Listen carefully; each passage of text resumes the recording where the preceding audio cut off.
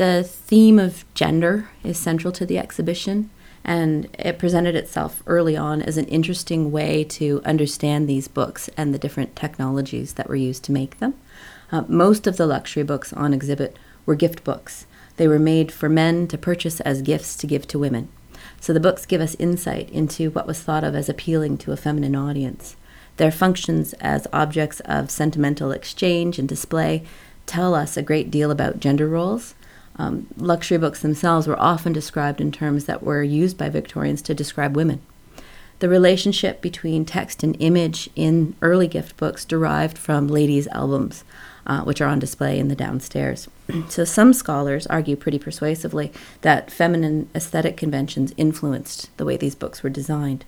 Because luxury books were designed to appeal to women's tastes, that industry provided roles for women to act as tastemakers, or what we would call influencers now.